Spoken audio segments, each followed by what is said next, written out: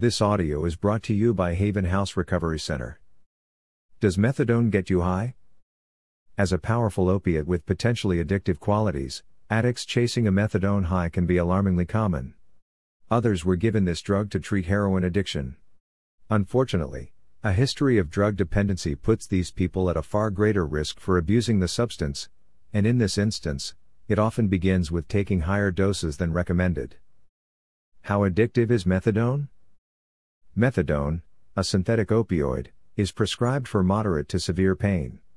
It is commonly given to patients undergoing treatment for opiate addiction, especially heroin, as it can help reduce painful withdrawal symptoms. It was classified as a Schedule II drug by the FDA. While it has legitimate medical use, its users are also more likely to develop dependence. Although it may only cause mild euphoria, it has several other side effects, including drowsiness, sedation, low blood pressure, reduced reaction time and attention span, muscle weakness, droopy eyelids, and little to no reaction to light. These side effects become more severe with increasing doses. Its euphoric effect can likewise increase based on the method of administration, such as for use. How do people induce a methadone high? One can experience this in several ways, all of which are atypical to standard medical use. If you are looking for warning signs that a loved one is using, knowing how they use it will help. Snorting. One of the fastest ways to create a methadone high is through snorting.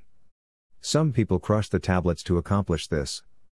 It bypasses the liver, so it's absorbed quickly in the mucous membrane of the nasal passages. It is then delivered faster to the brain via the blood-brain barrier. Smoking. Smoking methadone is also possible, but it's not like smoking a cigarette. People heat the substance and inhale the vapor this produces. This delivers the drug to the bloodstream more quickly via the lungs and enters the heart before being pumped to the rest of the body. It brings an intense and immediate, but short-lived, methadone high. Plugging. Another way someone might take methadone is plugging. Rectal administration is an unusual route but is effective. The drug can reach the bloodstream faster because this technique also bypasses the liver. Many users may try plugging out of curiosity or to avoid injection marks. Injecting. Injecting methadone, also referred to as for drug use, is another common way to abuse the drug. People crush the tablets into powder form and then mix with water. This makes it possible to load into a syringe.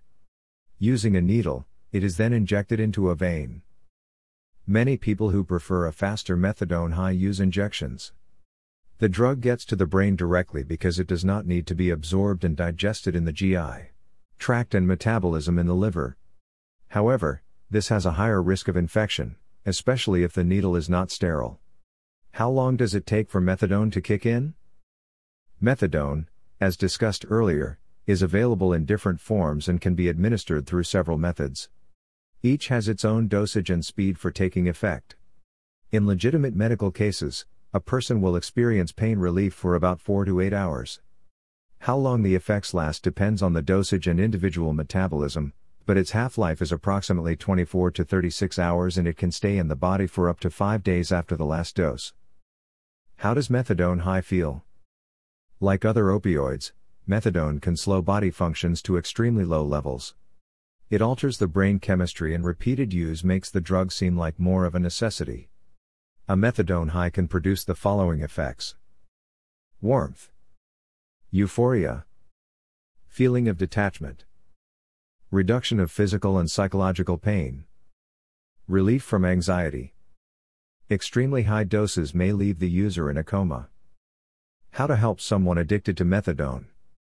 Despite the need for a prescription, methadone for recreational use is not as difficult to access as it should be, with many even accessing pills online.